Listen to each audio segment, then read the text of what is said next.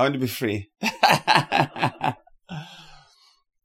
But praise be to God for His mercy, His grace, and His love towards us, that He would even consider us for any of His blessing, even of the greatest of blessings, the forgiveness of our sins, and for us to have such a hope to be called His children that He loves and has always loved, and He has saved to Himself, that we may behold His glory in all of eternity. There's nothing that we could do and have done that could qualify us for such a blessing. And even more so here this morning, this blessed day, Labor Day weekend, the Lord was pleased to grant us opportunity to come and see our beloved sister, Sister Rita Beckett. It's a long story, but the Lord has united us in the truth of Christ. And what a blessing. I always wanted to come this way ever since we started talking, but the Lord did not open the opportunity for me to make it this way. So this weekend we determined that, what if we pass by and see our beloved sister and encourage her in the truth of Christ, and just by our presence. The messages, she can always listen to them online, but to make the effort to stop by here and see you is from the Lord. The Lord has reminded you that He has never forsaken you. And also, for my own sake, is a reminder of His faithfulness. And beloved Sister Sue, also, thank you for continuing to fellowship and encourage our beloved sister. I'm sure it's a mutual relationship that we have in Christ, and it is all coming from the Lord. So we are thankful for that. So for our service, I think we're going to sing 2 hymns, and then after that we'll go into our text, and then we'll have a communion, and we'll do all the wonderful things. Yes. Actually, let me pray. Let's pray. Our dear Heavenly Father, we thank you this morning. We come as your people who are always needy and needful of all things that are only found in Christ. We thank you for gathering us here at Sister Rita's house as a testimony of the gospel of Christ. We pray, Lord, for continued encouragement for her, continued support and health, and even for ourselves, Lord, to continue to labor and not get weary of well-doing. We thank you, Lord, for the words that you've given me to speak, and may you speak to the hearts of everyone who is gathered here and those who are gathered from afar. Lord, we honor you, glorify you in Jesus' name. Amen. Amen. So we are here for the sake of those who are on Facebook. We are in the beautiful Garden State, the New Jersey, on this Labor Day weekend. And we had come up this way to see our friends further up north towards New York. And the Lord determined that I also should stop by and see one of His people. And our dear sister has been part of our ministry, I believe, for the past 5 years or so. And the Lord has been pleased to grant me some words to come and minister His gospel truth in her house. I love this kind of ministry. It's not complicated. We don't have to have flashing lights and smoking machines and all those wonderful things that people have. We just go to the simplicity of the gospel. And for that, our teaching this morning is going to be from the book of Exodus chapter 12. Exodus chapter 12, verses 43 to 51. And those who are online, I may not have the best internet connection. And if you lose me, we have the recording of the message. I will make it available later sometime tomorrow. Okay. So I pray that the Lord will keep you connected. But it's a wonderful message. And I pray that the Lord will cause you to hear it. Exodus 12, 43 to 51. Moses recorded first and said, and the Lord said to Moses and Aaron, "This is the ordinance of the Passover. No foreigner shall eat it, but every man's servant who is bought for money, when you have circumcised him, then he may eat it. A sojourner and a hired servant shall not eat it. In one house it shall be eaten. You shall not carry any of the flesh outside the house, nor shall you break one of its bones. All the congregation of Israel shall keep it. And when a stranger dwells with you and wants to keep the Passover to the Lord, let all his males be circumcised, and then let him come near and keep it, and he shall be as a native of the land. For no uncircumcised person shall eat it. One law shall be for the native born and for the stranger who dwells among you." Thus all the children of Israel did, as the Lord commanded Moses and Aaron, so they did.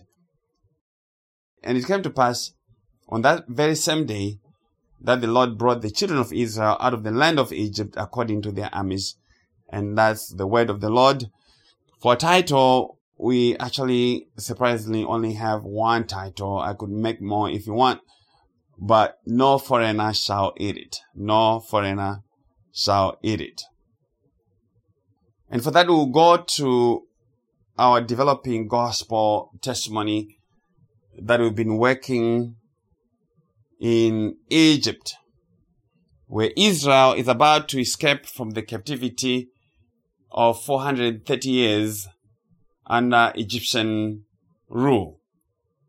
A captivity that God put them through the hand of Pharaoh. A captivity designed and ordered by God as an unfolding of the gospel testimony of our Lord Jesus Christ. And if you've been around me for a while, you know that we preach Christ from every book of the Bible and every text as much as God will open the understanding and reveal the gospel testimony. And I contend, and I've always contended, that the Bible is not a Nancy Drew series of books. Those of old will remember the Nancy Drew series of books. It is the story of Christ that God dramatized in the many types and shadows, and yet finds its ultimate fulfillment in the person of Christ Jesus. And if we do not find Christ or the gospel in these stories, I argue again that we have not understood them at all. The story of Christ has many angles or vantage points to glean understanding from, because of the complexity and significance of the person of Jesus as God and also as man, and also because of his work. And yet there's simplicity to it. There's simplicity to the story of Christ, because in summary, the story of Christ is saying salvation is all of the Lord. Salvation is all of God. And so I have argued and repeatedly demonstrated in the series of messages that we've done that in Egypt, God was preaching the matter of sin, law, and condemnation, and the condition that has to be met to remove them. That is, to justify those who have come under sin, law, death, and condemnation. And these are the only human issues to do with. These are the real issues that we have to contend with. So the matter of sin is sin in the slavery of the children of Israel for 430 years. And in that condition, or in this state, they could not rescue themselves. And God's point being that there's no man or woman who is able to rescue themselves from sin.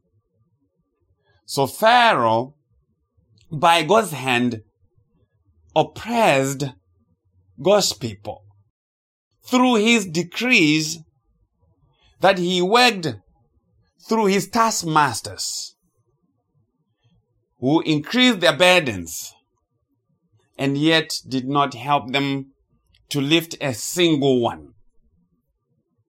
So the decree left the children of Israel with no help to get the straw that they needed to make bricks to meet the quota of bricks that they had to make every day and every week. And we observe that as God teaching the nature of the decree of the law, that the law by its nature is unbendable. It is uncompromising, and yet does not help the sinner to meet their daily quota of righteousness. The law does not help a sinner to become righteous in every or in any way. So where sin and law come together, we have a problem. Wherever we have sin and law, the result is death. The wages of sin is death and condemnation. A condition that cannot be reversed by anything that humans are able to do. And so God demonstrated through many plagues that Pharaoh could not be persuaded to let the people go, to let Israel go. And God hardened Pharaoh's heart as testimony of God's own attitude towards how sinners would be justified before him. If we do not see God in Pharaoh, then we won't understand what God is preaching in Egypt. Pharaoh was not as stubborn as we may think. God is he who made him stubborn so that he would not let the people go, because God wanted to teach how salvation actually works. So where we read that Pharaoh hardened his own heart, it is not speaking to Pharaoh's free will, as some people may be led to think. That was speaking to Pharaoh as a type of God who would not and could not and will not acquit a sinner apart or outside of his way of doing things. Therefore, we see in the story of Exodus, 9 plagues. 9 plagues came, but Pharaoh did not let the people go. But then finally, the 10th plague came, and God said, I will bring one more plague on Pharaoh and on Egypt. One more plague. Afterward, he will let you go from here. When he lets you go, he will surely drive you out of here altogether. So what kind of plague is this? This 10th plague, it seemed to be something special. It seemed to have the power that the other 9 plagues could not do. The other 9 plagues could not let Pharaoh to let God's people to go. What was special about this plague? God says, about midnight, I'll go out into the midst of Egypt, and all the firstborn in the land of Egypt shall die, from the firstborn of Pharaoh, who sits on the throne, even to the firstborn of the female servant, who is behind the handmill, and all the firstborn of the animals. So pay attention to the composition of those who have to die. The firstborn of Pharaoh is included among them. The firstborn of Pharaoh who sits on the throne as the sovereign king of Egypt. And at this time in world history, Pharaoh is probably the most powerful king there is on planet Earth. And so his firstborn is required to die. He must die, not Pharaoh. Pharaoh is not dying. The firstborn of Pharaoh must die. And do not think that this was by mistake. Because God could have said, all the wives of Egypt, all the last-born children of the Egyptians must die. No, he did not say that. He stipulated that at the death of the firstborn of Pharaoh, he would let the people go. And now to a question. Do you think that Pharaoh would have let the people go if his firstborn had not died, and only those of the Egyptians? No, surely he would not have let the people to go. He would have just said, well, tough luck to the Egyptians. All my children are still here. And he would still continue in his stubbornness. And that tells you that the reason why Pharaoh finally let the people go was the death of his firstborn. And we have already established that Pharaoh carried the picture of God the Father because he was, as I said, the sovereign of Egypt. And it is he ultimately who held the people in captivity. God is he who holds us in captivity because of our sin, because he is the righteous one. He is the Holy One. It is he whom we have sinned against. And so it is he who has to deliver us from himself. He knows what is required for us to be delivered from himself. And so the firstborn of Pharaoh was a picture of the Lord Jesus. And God saying, the death of Christ Jesus, the firstborn of God in preeminence, not according to birth certificate, but firstborn by reason of preeminence as the Son of God, is the condition for the release, for the salvation, for the deliverance of those who are in captivity to sin, to death, and condemnation. And if we miss this point, then we have trouble interpreting the theology of the cross. What did Jesus come to accomplish? Because many, unfortunately, say that Jesus only died to make salvation possible until a later date. To say he died to build a warehouse of salvation like Amazon and stuff it with a lot of things in there. But he did not give it to anybody. He did not give any goods to anyone.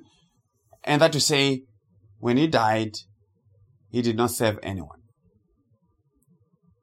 Now that is a position that we cannot entertain with sincerity and faithfulness of truth. God clearly taught that at the 10th plague, at the death of the firstborn of Pharaoh, his people must be set free.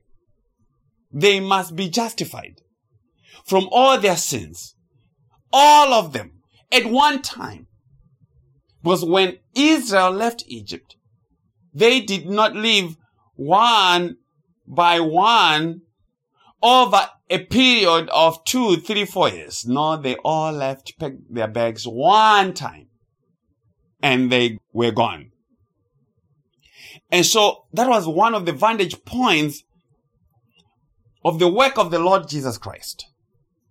That he was to come from the stock of God as the firstborn, as the Son of God. And the other side of the Lord that was introduced to us was by the way of the Passover. These things are happening at the same time. The death of the firstborn of Pharaoh and the Passover Lamb are dying around the same time, to do the same thing, the one and same thing, which is the salvation of God's people. And so the 10th plague was conjoined with the Passover Lamb, not as two separate things, but as building the testimony that the firstborn of Pharaoh was also mirrored in the Passover Lamb. And that to say the Lord Jesus, as the firstborn of God, was also to be the Lamb of God that takes away the sin of the world, as John the Baptist came and said, "Behold the Lamb of God who takes away the sin of the world." And yet Christ would come and say, "I am the Son of God." So God commanded that all of Israel would get a lamb or goat that was without blemish, and they were to kill it. And that day, on the day that it was killed, was established to be the Passover day, to be commemorated by all the children of Israel. And God says in verse 6, and this is verse 6 of Exodus 12, "Now you shall keep it until the 14th day of the same month, that is the Lamb.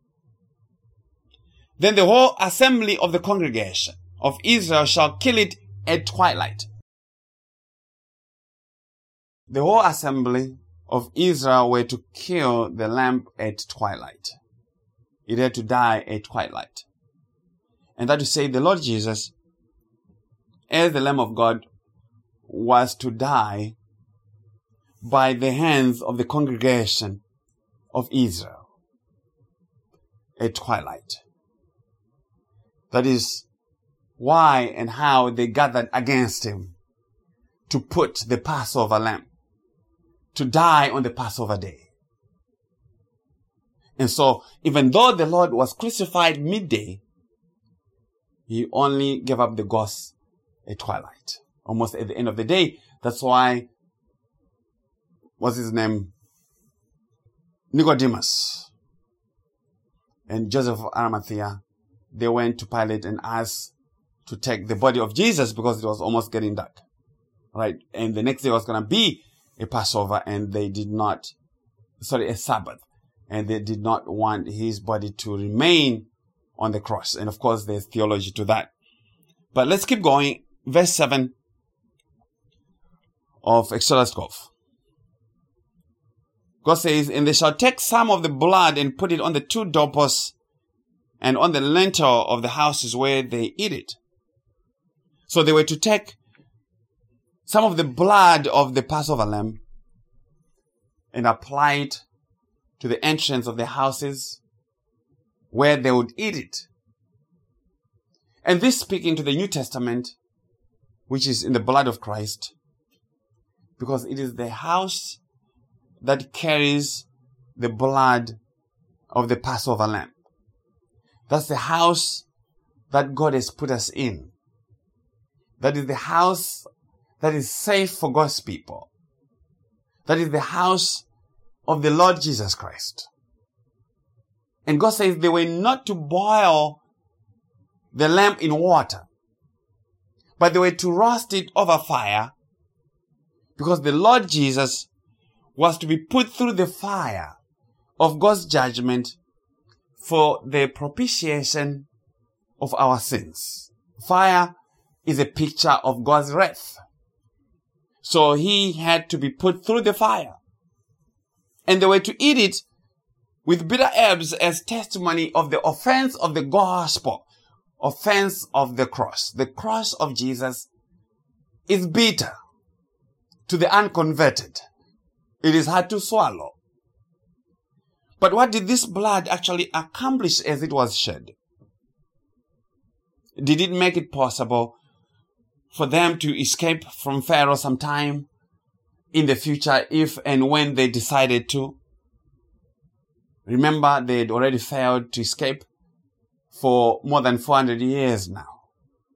So if the blood comes and only makes it possible for them to escape, they'll never escape. They will remain stuck in Egypt. The blood came and bought their freedom from the hands of Pharaoh. It secured their freedom. It secured their release. Verse 12. Still in Exodus 12. God says, "For I'll pass through the land of Egypt on that night, and will strike all the firstborn in the land of Egypt, both men and beast. And against all the gods of Egypt I'll execute judgment. I am the Lord. Now the blood shall be a sign for you on the houses where you are. And when I see the blood, I'll pass over you, and the plague shall not be on you to destroy you when I strike the land of Egypt." God says, when he sees the blood, then he would pass over the judgment of the children of Israel.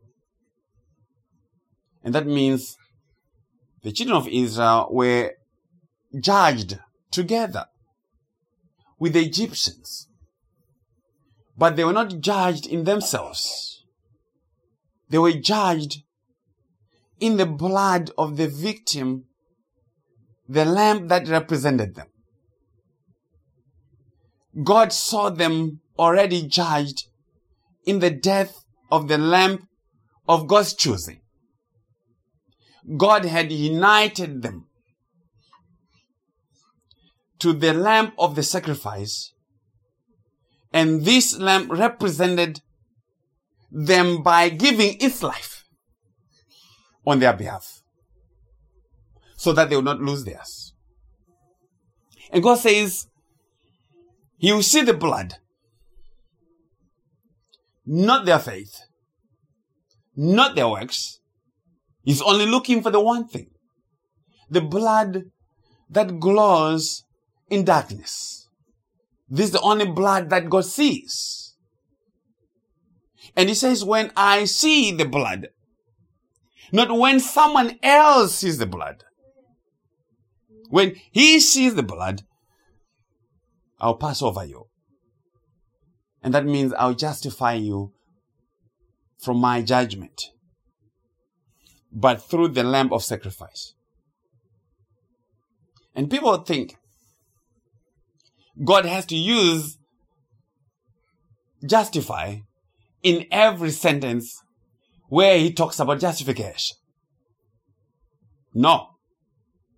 If you know what justify means, you see it in a lot of places, even in the types and shadows that God has given. Just as we see Joseph leaving his court with Miss Potiphar, the court of vindication. Miss Potiphar was vindicated by the garment that Joseph left in her possession. That's justification. So faith cannot deliver a person unless the blood has been shed. And that is saying, the blood of the Passover Lamb was the only condition of their justification and ours also. So in Egypt, on this night, there is justification and condemnation being taught, because they never happen apart from each other. Justification and condemnation are two sides of the same coin. And Christ is the dividing line. Christ on the cross, to the one thief justification, to the other thief condemnation. Christ is the difference maker. So on this night in Egypt, we see the justification of God's people, and we also see the condemnation of the Egyptians. So God's judgment of the Egyptians, who were not covered by the blood, were affected by the plague that destroyed their firstborn. And yet Israel was justified by the shed blood that represented them. And that means justification of the elect people of God happens at the point where the blood was shed by him who represented them, not later. When the blood has been shed, then justification has happened. Because if you wait for later, then you can never escape. God is saying, the blood is what secures the release of prisoners. The blood is the key to set the captives free. Because as the scriptures say, without the shedding of blood, there's no remission of sin. There's no cancellation. There's no justification. There's no forgiveness of sins. So Jesus did not shed his blood and then wait to justify them later. That is a serious failure to understand the gospel transaction. Because if a person is not justified at the death of Christ, then it means that God was not satisfied with the death of Christ. If the death of Christ is the condition for your justification, as soon as that death happens, as soon as that blood has been shed, then God has to justify, because the payment has been received and God has accepted it. And God said, the blood shall be the sign for you, not for him.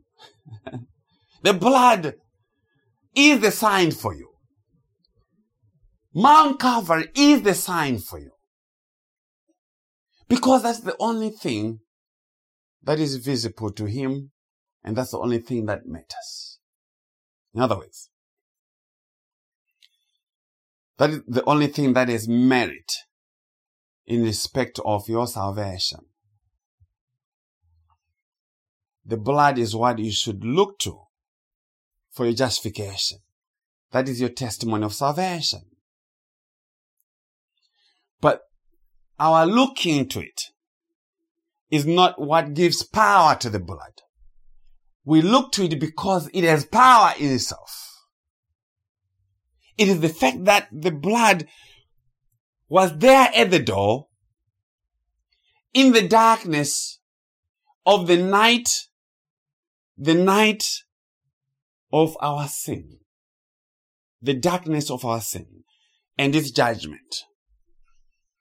And this is the blood that God comes and says, I have given and I can see in that darkness. And religion will come and give you all kinds of things that may give you protection. You're progressing in righteousness, becoming a better and better person. But those are not the things that God says he would come to see if Sister Rita or Sister Sue are getting better and becoming better and better. That's not the testimony. The testimony is one. It's the testimony of the blood. Okay, that's the simplicity of the gospel, the testimony of the blood. But how did the children of Israel come under the protection of the blood? Was it something that they suggested? Was it something that they suggested to have God provide for them? Did the children of Israel actually come and say, well, this Pharaoh thing is not working. Can you give us the blood that protects us? No. The blood and this salvation was imposed on them by God as the price of their freedom. And that to say, the death of Christ is what God imposed or demanded as the condition of your justification. So it is safe to say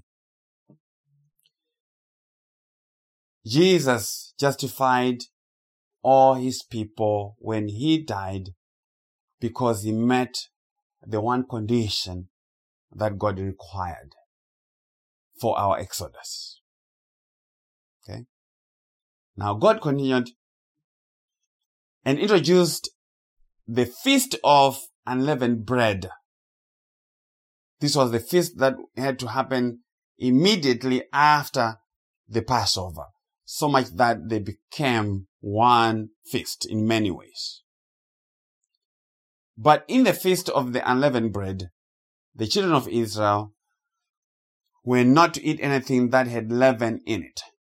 They were to throw it out of their homes. And God saying, Christ Jesus was God's unleavened bread from heaven. Bread that had no influence of sin. Bread of life.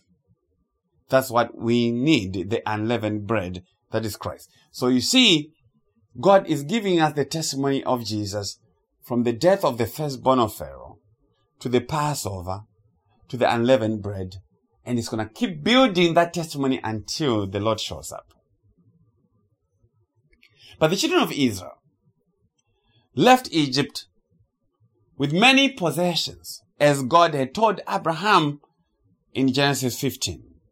They left Egypt with many articles of gold, silver, and clothing. They left the place of their slavery rich. They came out clothed with the righteousness of the blood that was shed on their behalf. They could not wait to get the clothing later. They could not have the Egyptians ship their clothing through Amazon, if they had Amazon that day, that time. They had to leave Egypt clothed with the clothes that the Egyptians had given them.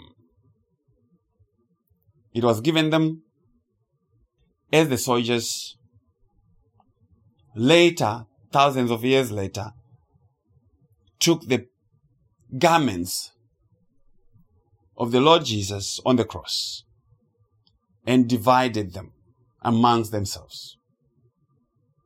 They were not just taking the garments of the Lord Jesus because they were nice. Yes, they were nice, expensive. But that was not God's point. These people were looking for covering. They're looking for righteousness. It doesn't matter if they know it or they don't know it. God is the one who has written the script. It is God who is preaching that this is the Exodus. The Son of God, the Passover Lamb, has died on the Passover day. And when that happens, the children of God also have to have some clothing on them. Whose clothing? The clothing of the Lord Jesus Christ. So on the Passover, there has to be a clothing of God's people. Okay? And so, don't think that the Exodus happened in the book of Exodus. The Exodus in the book of Exodus was only a picture of the bigger and final Exodus that was to come by the Lord Jesus. There's no Exodus if there are no riches that have been given and there are no clothes that have been given. There have to be articles of gold and silver speaking to the riches of God's grace. There has to be clothing together with that. Okay? And the Exodus does not happen because of faith. It happened when the Passover was given. Okay? Faith is not the cause of the Exodus. The blood is the cause of the Exodus. And now, Moses says, from verse 40 of Exodus 12. Now the sojourn of the children of Israel who lived in Egypt was 430 years. And it came to pass at the end of the 430 years, on that very same day, it came to pass that all the armies of the Lord went out from the land of Egypt. It is a night of solemn observance to the Lord for bringing them out of the land of Egypt. This that night of the Lord, a solemn observance for all the children of Israel throughout their generations. You have to pay attention to the words that the Lord is speaking. He says, all the armies of the Lord went out from the land of Egypt. All the armies, none was left. That's total salvation. None is left behind. All of them were accounted for. All the elect shall be saved. They shall leave the land of Egypt. They participate in the exodus of God's people as a whole assembly, not in portions or small groupings. And that to say, when Christ Jesus died, he saved his church. He saved a whole assembly of people as one body and one time. He perfected them forever. All who are the sanctified, he perfected them one time. So, fast forward to the day of the cross. Because the cross is happening on the Passover day. Because you cannot kill the Passover lamb on a day that is not the Passover. Now, there are things that God is preaching as Jesus is going to the cross. And we have the picture of Barabbas. And we have taught on Barabbas before, but we have some things to speak in reference to the Passover. How was Barabbas, the notorious sinner, set free? And who set him free? Was Barabbas, the thief and the robber, not condemned to die by the law? He was a thief. Under the law, he was supposed to die. He was a robber. He was a murderer. He was supposed to die. But Barabbas somehow went home. He got out of prison. He got out of chains. He got out of death row. How did he go home?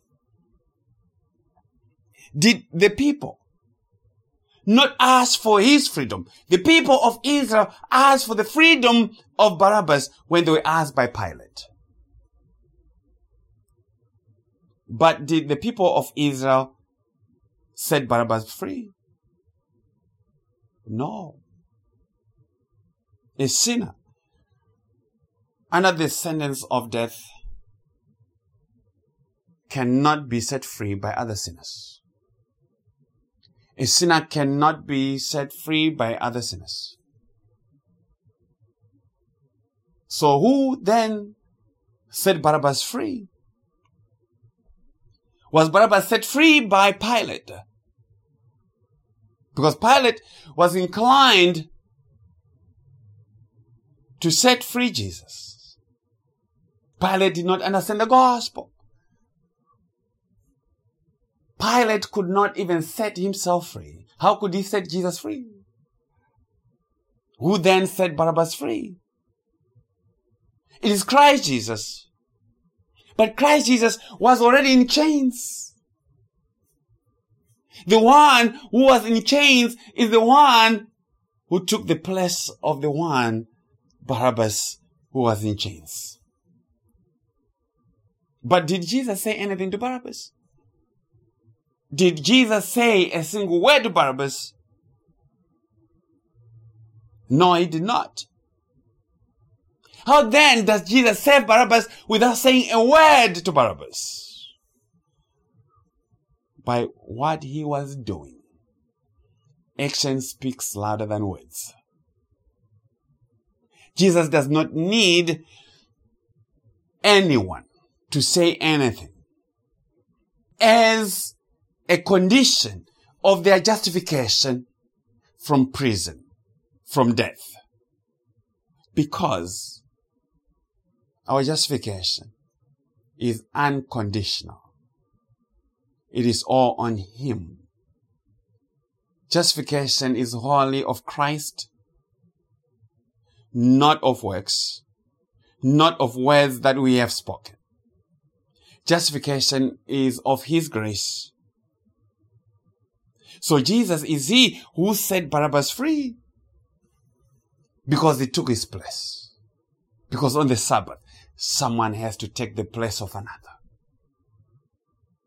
But many will say, no, preacher, that can't be right because we have no record of Barabbas' faith. We have no record of Barabbas' life. We have no record of Barabbas' church activity. We have no record of his baptism. Question. Do we have a record of your faith in the Bible?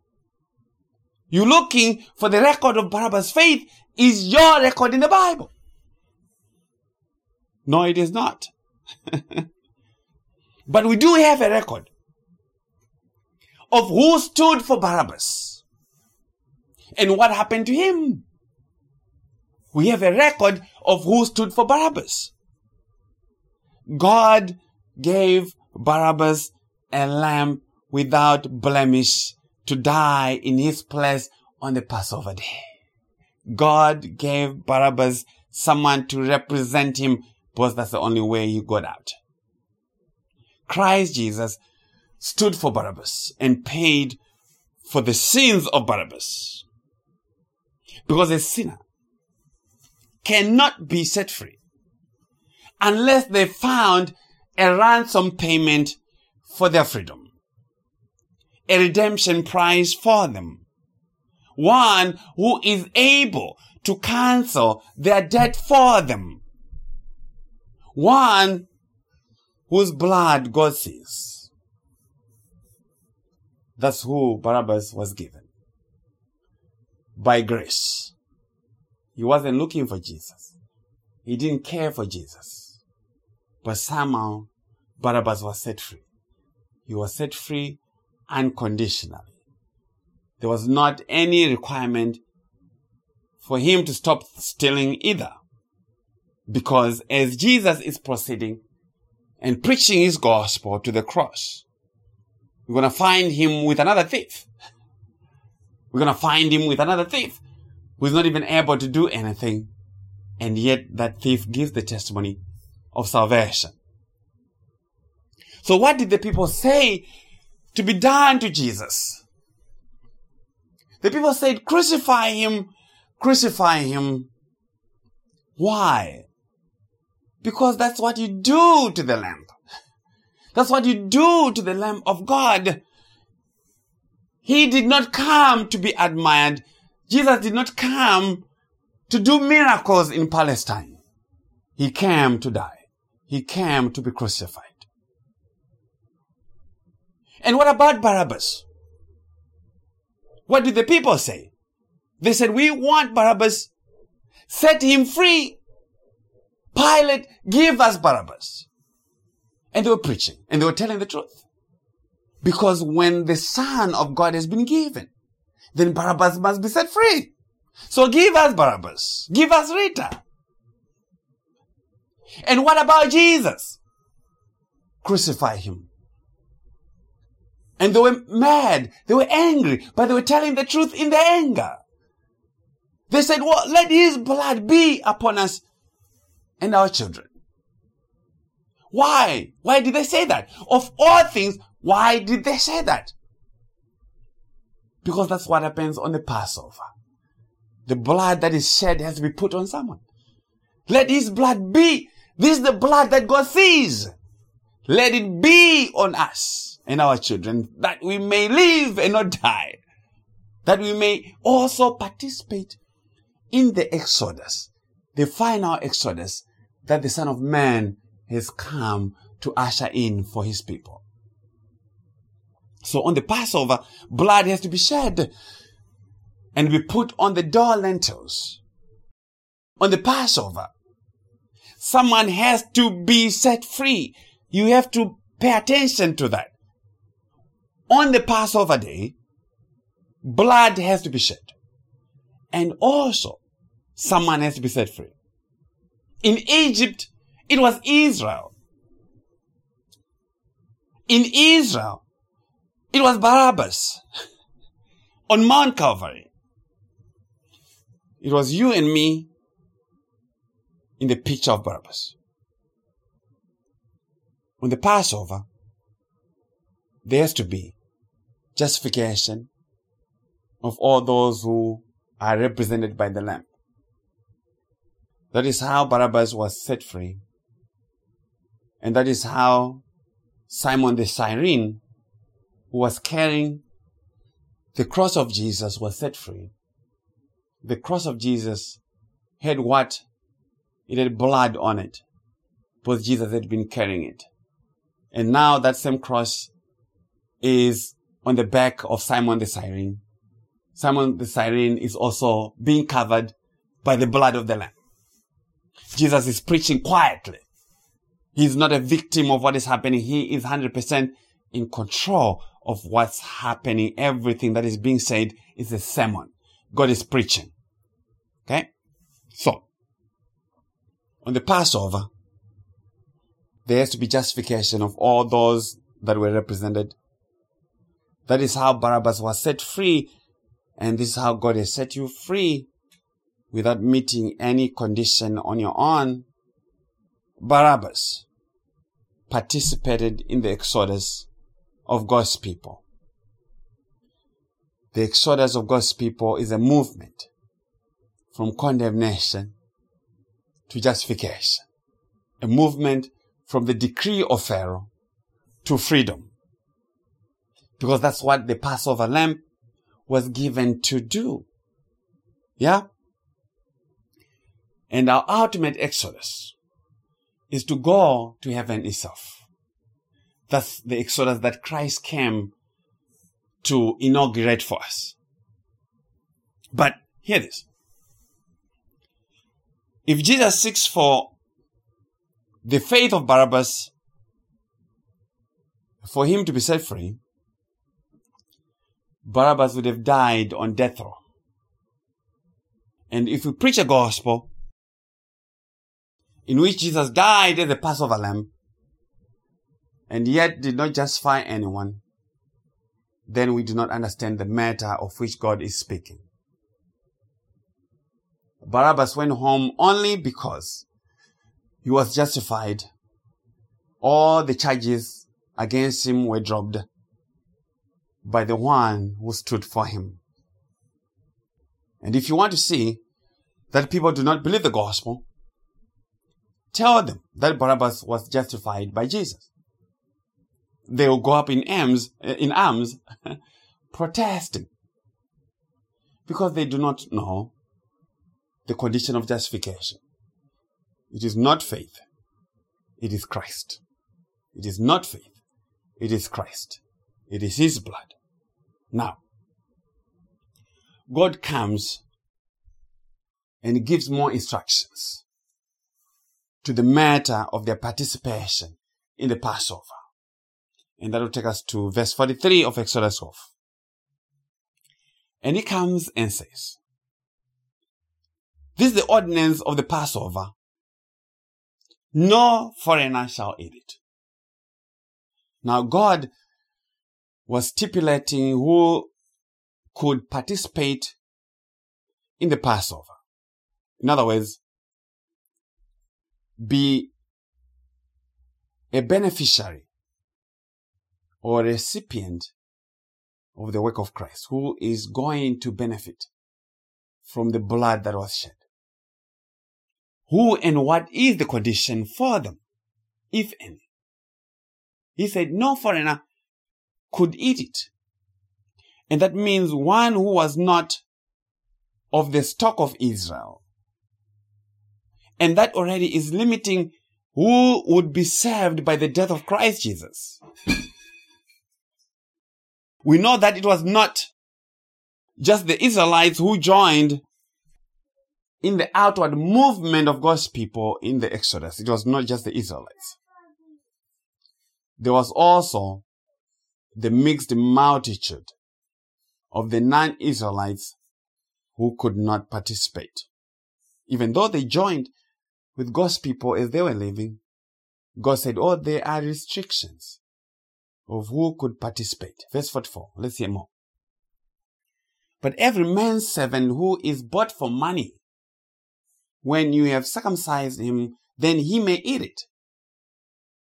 So if there was among them a servant who was obviously a foreigner and had been bought for money, there had been a transaction of buying them and had been circumcised, then they were made fit to participate in the Passover. And you see, the two things that are required here are things that they don't do themselves. These are things that are done to them. They are bought and then they are circumcised. They are not causing any of this themselves. And God is so consistent. Let me repeat this again so that I will continue on my point. The servant had to have been bought. A price had been paid, had to be paid for them. And this is us who were foreigners, but were bought. Not for money, but by the blood of Christ. Not only that, the servant had to be circumcised for them to benefit from the covenant promises for God's people. And so, all the redeemed have been circumcised by Christ himself. We know that even from the picture of Joshua, as he had the children of Israel getting ready into the promised land, to go into the promised land, Joshua circumcised all the males himself. To say all those who ultimately enter into God's promises are circumcised by Christ himself. So we were bought for a price, not by way of money. We were bought by the blood of Christ. That is what qualified us to partake of the benefits of the blood of the Lamb. Okay? So here this in Colossians 2, 11 and 12. Paul says, Colossians 2, 11 and 12. In him, that is in Christ, you were also circumcised with the circumcision, made without hands, by putting off the body of the sins of the flesh by the circumcision of Christ. Do you see? By the circumcision of Christ. That's what the circumcision of Christ did. And we know what that means from what verse 12 says. The circumcision of Christ is in reference to his death on the cross, because it was the putting off of the body of sins. So verse 12 says, buried with him in baptism, in which you also were raised with him through faith in the working of God who raised him from the dead. So the circumcision is taken away from the physical understanding that the children of Israel had to Christ's work on the cross, to say it was a removal of the old and bringing in the new, which is the justification of God's people. So it stands to say that only those that were purchased by the blood of Christ are they also who are circumcised by Christ. Their sins were removed by the body of Christ on the cross. So the circumcision of Christ is in reference to his death on the cross, because that's where our sins were put off. You see, that's very clear. If our sins were put off on the cross, it means that's where we were justified. There's no reason to argue with that. It's clear. Okay, verse 45, going back to Exodus. Moses continues and says, a sojourner and a hired servant shall not eat it. So a sojourner is a temporary resident. They were not participating because they were residing only for a short time. And this ordinance was being given to be observed not temporarily, but permanently. And the hired servant was also in that bracket of people who could not participate. They were being hired and would be in the camp or community of Israel only for the length of their employment. After that, they were discharged. Thus, they were not recognized as part of the community of Israel. And as long as one was not a permanent resident or citizen of Israel, they could not participate. Only permanent residents, only citizens participate. So even in the US, by law, anyone who is a temporary resident and a hired servant, people who come to the States to work on the farms during peak hours of the planting, harvesting seasons, they can do a whole lot of things. They can go buy things at Walmart and all that, but they cannot vote. If they do, it's against the law. Okay? Why? Because their interests are not permanent to the interests of the country. They are not permanent. In that regard, they are still considered as foreigners. Okay? So, this did not begin with the United States. This is God's teaching. Hear this, verse 46. In one house it shall be eaten. That's in reference to the Passover Lamb. In one house it shall be eaten. You shall not carry any of the flesh outside the house, nor shall you break one of its bones. So see that it was to be eaten in one house by the community of Israel. And that is significant because God is teaching the gospel. The house in which the Passover was to be observed is the picture of the house of the New Testament. Because the Passover celebration and remembrance was continued in the New Testament with the enactment of the Lord's table. Communion is a continuation of the remembrance of the passing of the Passover Lamb of God. So it is an everlasting ordinance that now has come to its fulfillment in the person of Christ. Okay? So we hear the Lord Jesus now giving meaning and significance to it and saying it's about me. In Luke 22. Let's go to Luke 22, 14 to 20. Luke 22, 14 to 20. Luke says, when the hour had come, he sat down and the 12 apostles with him. The hour that had come, this is the Passover, the hour for the Son of God to be crucified. This is the hour that God ordained from before the foundation of the world. This is the hour of your justification. The hour had come. Now, tell us what happened, Lord. Verse 15. Then he said to them, with fervent desire, I have desired to eat this Passover with you before I suffer. For I say to you, I will no longer eat of it until it is fulfilled in the kingdom of God. Then he took the cup and gave thanks and said, take this and divide it among yourselves. For I say to you, I will not drink of the fruit of the vine until the kingdom of God comes. And he took bread, gave thanks, and broke it, and gave it to them, saying, this is my body, which is given for you. Do this in remembrance of me. The breaking of the body, that is the dying of the Passover Lamb, given for you, that God may have blood on you that he sees. Do this now as often in remembrance of me, not of Egypt, but of me. Likewise, he also took the cup after supper, saying, this cup is the new covenant in my blood, which is shed for you.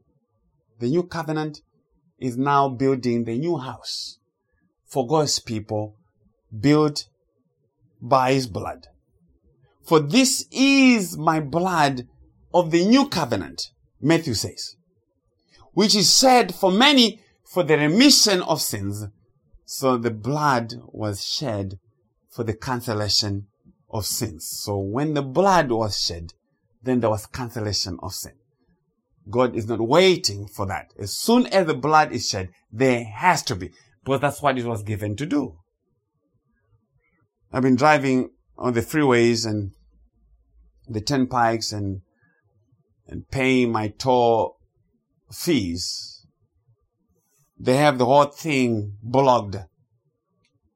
And as soon as you make the payment, you drop your $5, you give them the $10, guess what? They're going to set you free back to the highway. As soon as the payment is made, you have to go through. Okay? And so the Passover feast was looking to the Lord Jesus and his work of remission of our sins. And that is what we celebrate and we remember whenever we have the Lord's table, as we're going to have today. We remember him who caused our exodus from Egypt, our exodus from condemnation, because Egypt is the place of slavery. So Egypt is a picture of the world. That's what Egypt represents. And from this world, you're going to have a Passover lamb to escape. Otherwise, it's coming under God's judgment. Okay, here, verse 46 again. In one house it shall be eaten. You shall not carry any of the flesh outside the house, nor shall you break one of its bonds. You shall not carry the flesh of Christ outside the new covenant, but that's where it has merit. You cannot mix the new covenant with the covenant of Moses, but that's carrying the flesh of Christ outside of his house. It has to be eaten in one house. It has to remain in the one house. You can't mix law and grace. That's the point. Okay? And then God says, not one of these lamb's bonds shall be broken. So those who love to chew on bonds, you're out of luck. God says, don't be chewing and breaking the bonds of the lamb. But what is God actually teaching? Let's go to Psalm 34. Psalm 34, 17 to 20. The psalmist writes and says, the righteous cry out, and the Lord hears and delivers them out of all their troubles. The Lord is near to those who have a broken heart and saves such as have a contrite spirit. Many are the afflictions of the righteous, but the Lord delivers him out of them all. The righteous in view here was the Lord Jesus. It was he who was had because of his godly fear. It is he who was delivered out of his troubles that had engulfed him because of our sin by way of the resurrection from the dead. It is he who had a broken heart. They say the Lord Jesus died of a broken heart because of the way they did the resurrection. Sorry, the way they did the crucifixion. Because with the crucifixion, both your hands are tied, your feet are tied to the pole, and to come for air, they had to keep going up and going up. And from what I've read, that ended with people dying out of a broken heart. But hear this. He guards all his bonds. Not one of them is broken. He guards all his bonds. None of them is broken. So none of the bonds of Christ were broken. But let's hear John giving the testimony around this. John 19:31-37. John says, therefore, because it was the preparation day, this is the day that Jesus died, that the bodies should not remain on the cross on the Sabbath, for the Sabbath was a high day, the Jews asked Pilate that their legs might be broken and that they might be taken away. Then the soldiers came and broke the legs of the first and of the other who was crucified with them, the legs of the two thieves. But when they came to Jesus and saw that he was already dead, they did not break his legs. They did not break his legs. So the Jews had ordered for the breaking of the bonds of all who were crucified to speed up their death, because they would be, as I said, using their legs to keep coming up for air and trying to breathe and breathe. So once you break their legs, they cannot come up for air anymore. So they broke the legs of the two thieves, but when they came to Jesus, they found him dead already. So they did not break his legs. Now, it sounds like they were actually reasoning all of this by themselves and making decisions. Let's make decisions. Let's see if we can break the legs of Jesus, exercising their so-called free will power. No, they did not decide anything. Hear what John says. Verse 34 of John 19. But one of the soldiers pierced his side with a spear, and immediately blood and water came out. I never want to just skip things when the Lord is giving us useful knowledge. So the Lord is pierced. None of his bones are broken, but he is pierced on the side. Water and blood came out. Water and blood are fluids of birth. So to say, when the Son of Man, when the Passover Lamb of God has died, a new child has to be born. A new creation has to be born through the cross. Something new is happening because of the blood and the water. And that is the church.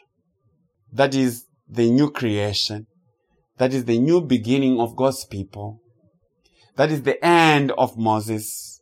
That is the enactment of the New Testament in his blood. Something is being born by the blood and the water. Okay? And now John continues, verse 35, and says, And he who has seen has testified. And his testimony is true, and he knows that he is telling the truth, so that you may believe. For these things were done that the scripture should be fulfilled. Not one of his bonds shall be broken. And that is its roots from our Exodus chapter 12 text, where God said, on the Passover, when you take that lamb, you shall not break any of his bonds. So Jesus died on the Passover lamb, on the Passover day, as the Passover. So all these instructions were in reference to him. So those who say, oh, Guyo is making up things when he goes to all these places in the Old Testament and he's talking about Jesus from places that don't say Jesus. No, I'm not the problem. Jesus is the problem. He's the one who said all those things testified of him. You go and read them correctly, you're going to find my testimony there. And so that's what I do. Yeah. Verse 47. I think we have 2 more verses and we should be done. 3. God says, verse 47. All the congregation of Israel shall keep it. The Lord's table shall be observed by all who have been redeemed of Christ. There's no other way to explain it away. And we keep the Passover even more, even better than the Jews and Israel of old, through God-given faith in Christ. The Passover is not a particular day now to be remembered. The Passover is now in the person of Christ Jesus. So we remember him. He said, in remembrance of me, we remember him. So the more that we understand the gospel significance of Christ and his accomplishment, the more we see what God means by the Passover. Okay? So the Passover did not make your salvation possible. It was your salvation. It accomplished our complete exodus from condemnation to justification. That's what Christ accomplished. Verse 48. And when a stranger dwells with you and wants to keep the Passover to the Lord, let all his males be circumcised, and then let him come near and keep it, and he shall be as a native of the land. For no uncircumcised person shall eat it. One law shall be for the native born and for the stranger who dwells among you. Now, we have some very interesting statement here. Given everything that we've been told about who could participate in the Passover, we were told that a stranger could not participate. But now there's introduced to us another category of another type of stranger who wants to keep the Passover to the Lord. And the text says, his males must be circumcised. But what has that to do with his own participation? God says, that's what he has to do. I want to participate in the Passover as a stranger. God does not say, you, James, you have to be circumcised. He says, your males that belong to you, they must be circumcised for you to participate. His males have to be circumcised. Now, the question that I had to ask was, who is this stranger? Who has this kind of provision? Who seeks to participate in the Passover, but he himself is given exemption, but with qualifications? It is the Lord Jesus. The Lord Jesus was a stranger among Israel. He did not have his roots from Israel. He was from above. Remember, even the Israelites, they called him a Samaritan. They mocked him and said, oh, you born out of fornication, you're a Samaritan. They treated him as a stranger. But he had interest in participating in the Passover, and so he had to have all his males circumcised. And that to say, all his people circumcised. He had to have all his people circumcised. And then the text says, we have been circumcised by the circumcision of Christ. And that to say, Christ participated in the Passover and became the Passover Lamb for the sake of the circumcision of his people that he had to accomplish. We were circumcised by Christ himself. The circumcision of Mount Calvary, a circumcision not done by the hands of men. Verse 50, I believe that's the last, verse 50 and 51. Thus all the children of Israel did as the Lord commanded Moses, and Aaron, so they did. And it came to pass on that very same day that the Lord brought the children of Israel out of the land of Egypt according to their armies. On that very same day, the Lord did what? He brought the children of Israel out of the land of Egypt on that very day that the Passover Lamb was given. What is that saying? It is saying when Jesus died, God's people are immediately justified, they are immediately delivered, they are immediately set free from that which condemned them, from that which held them in bondage. It was Pharaoh in Egypt, and it is sin, death and condemnation for us when Christ died. On that very same day, it happened for Israel in Egypt, and for the whole body of Christ on Mount Calvary.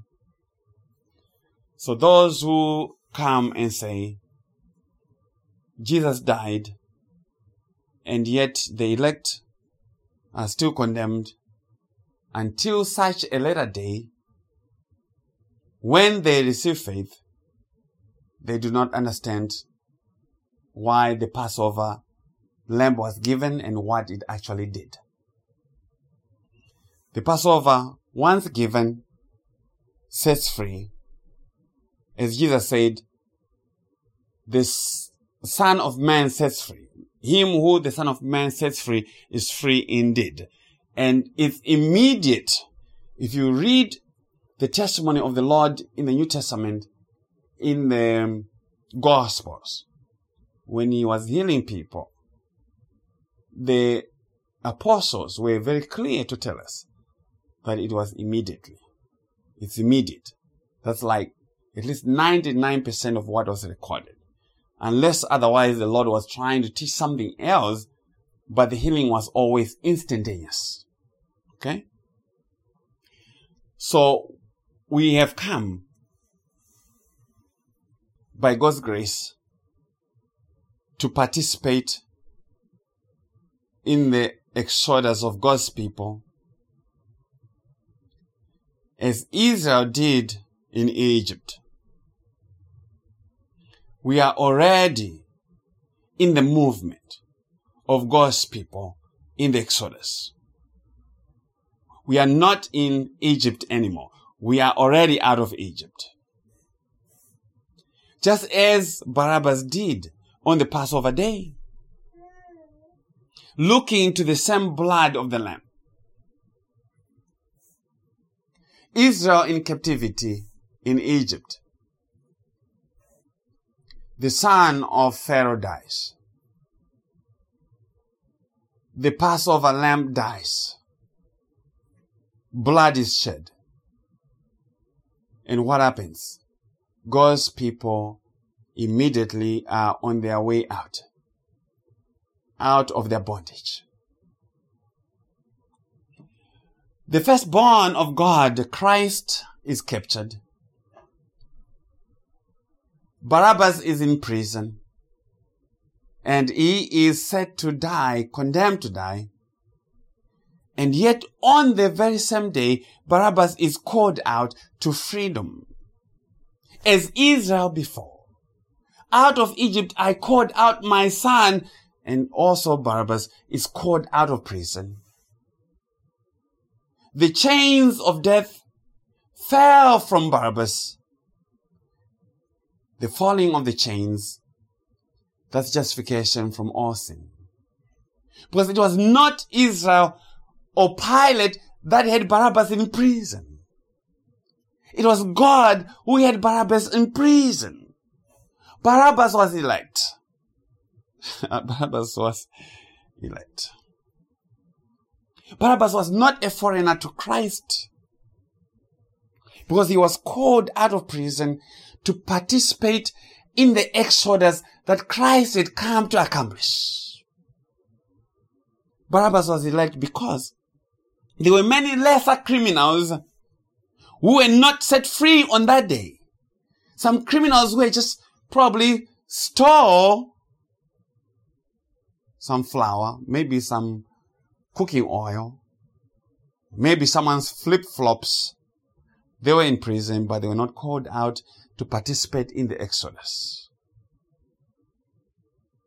Barabbas was not a sojourner or a hired hand. Barabbas was not a temporary resident of Christ. He was a native of the land. That is why he was set free on that day, not because of Pilate, as I said, and not because of the children of Israel, who said they wanted him to be free, but because of God's free and sovereign grace. The Lamb of God, the Lord Jesus, had been inspected by all the trials that they had set him through. And all his life was for him to be inspected for sin, to determine if he was fit to be the Lamb of God. So all those trials, in as much as people hate them, they were ordained of God. And at the end of the trials, he was found to be the Lamb of God without blemish, because Pilate confirmed it. Miss Pilate dreamt it and said, have nothing to do with this righteous man. The soldiers declared it also. And so Barabbas must go. And I too must go with Barabbas, because even yourself have become Barabbas. If you want to understand anything about how you stand and how you were saved, look to Barabbas. That's how you were saved. Barabbas justified from all sin because Christ had stood in his place. So do not tell me that Jesus died but did not justify anyone. That is contrary to gospel truth. But then our title is, the foreigner shall not participate.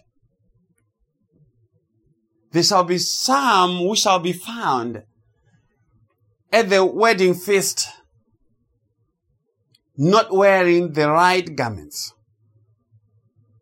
They left Egypt without the right garments, because the garments you don't find when you're already out. You have to leave this place with the garments. Those who were not invited to the wedding, those not allowed to participate in the Passover and the Exodus. Yes, they are found in the community of believers. They are found among them as the mixed multitude, causing us trouble. Those who come and yet they are wearing foreign clothes, strange garments. And Jesus told a parable in Matthew 22, where he had called for people to be gathered, his people, from every corner. And then on inspecting those who had been called, this is what he saw as the king. In Matthew 22, 12 to 14, he saw some guy who was in there, and he did not like it. He approached him and said, "Friend, how did you come in here without a wedding garment? And Jesus says, and he was speechless. Then the king said to the servants, bind him hand and foot, take him away and cast him into outer darkness. There will be weeping and gnashing of teeth, for many are called, but few are chosen. So, beloved, praise God this day who has fitted us to be participants in the Passover and the Exodus, who has clothed us with his righteousness. The God who has drawn us near to himself by his grace and set us free by the blood of the Lamb, the blood of the Lord Jesus. Free at last for Israel in Egypt after 430 years. Free at last for Barabbas. And free at last for us who were bought, redeemed, ransomed at the price of the blood of the Lamb. The blood that God says, when I see the blood, I shall pass over you. That's the wonderful news of the Lord Jesus Christ. So it is well with us because of the blood that God sees. And we shall leave this place in the day that God shall call us, clothed in that righteousness of Christ, that perfect robe that is no spot or blemish. And we shall be presented before him holy, without blame, and above reproach. Thank you, Lord Jesus, for the words that have been spoken. May you minister this truth to as many as will be given ears to hear. All right, good people. Thank you. We are done. Be praying for safe travels. We have more than 8 hours drive later today. Okay, so the Lord will keep us. He never fails us. All right.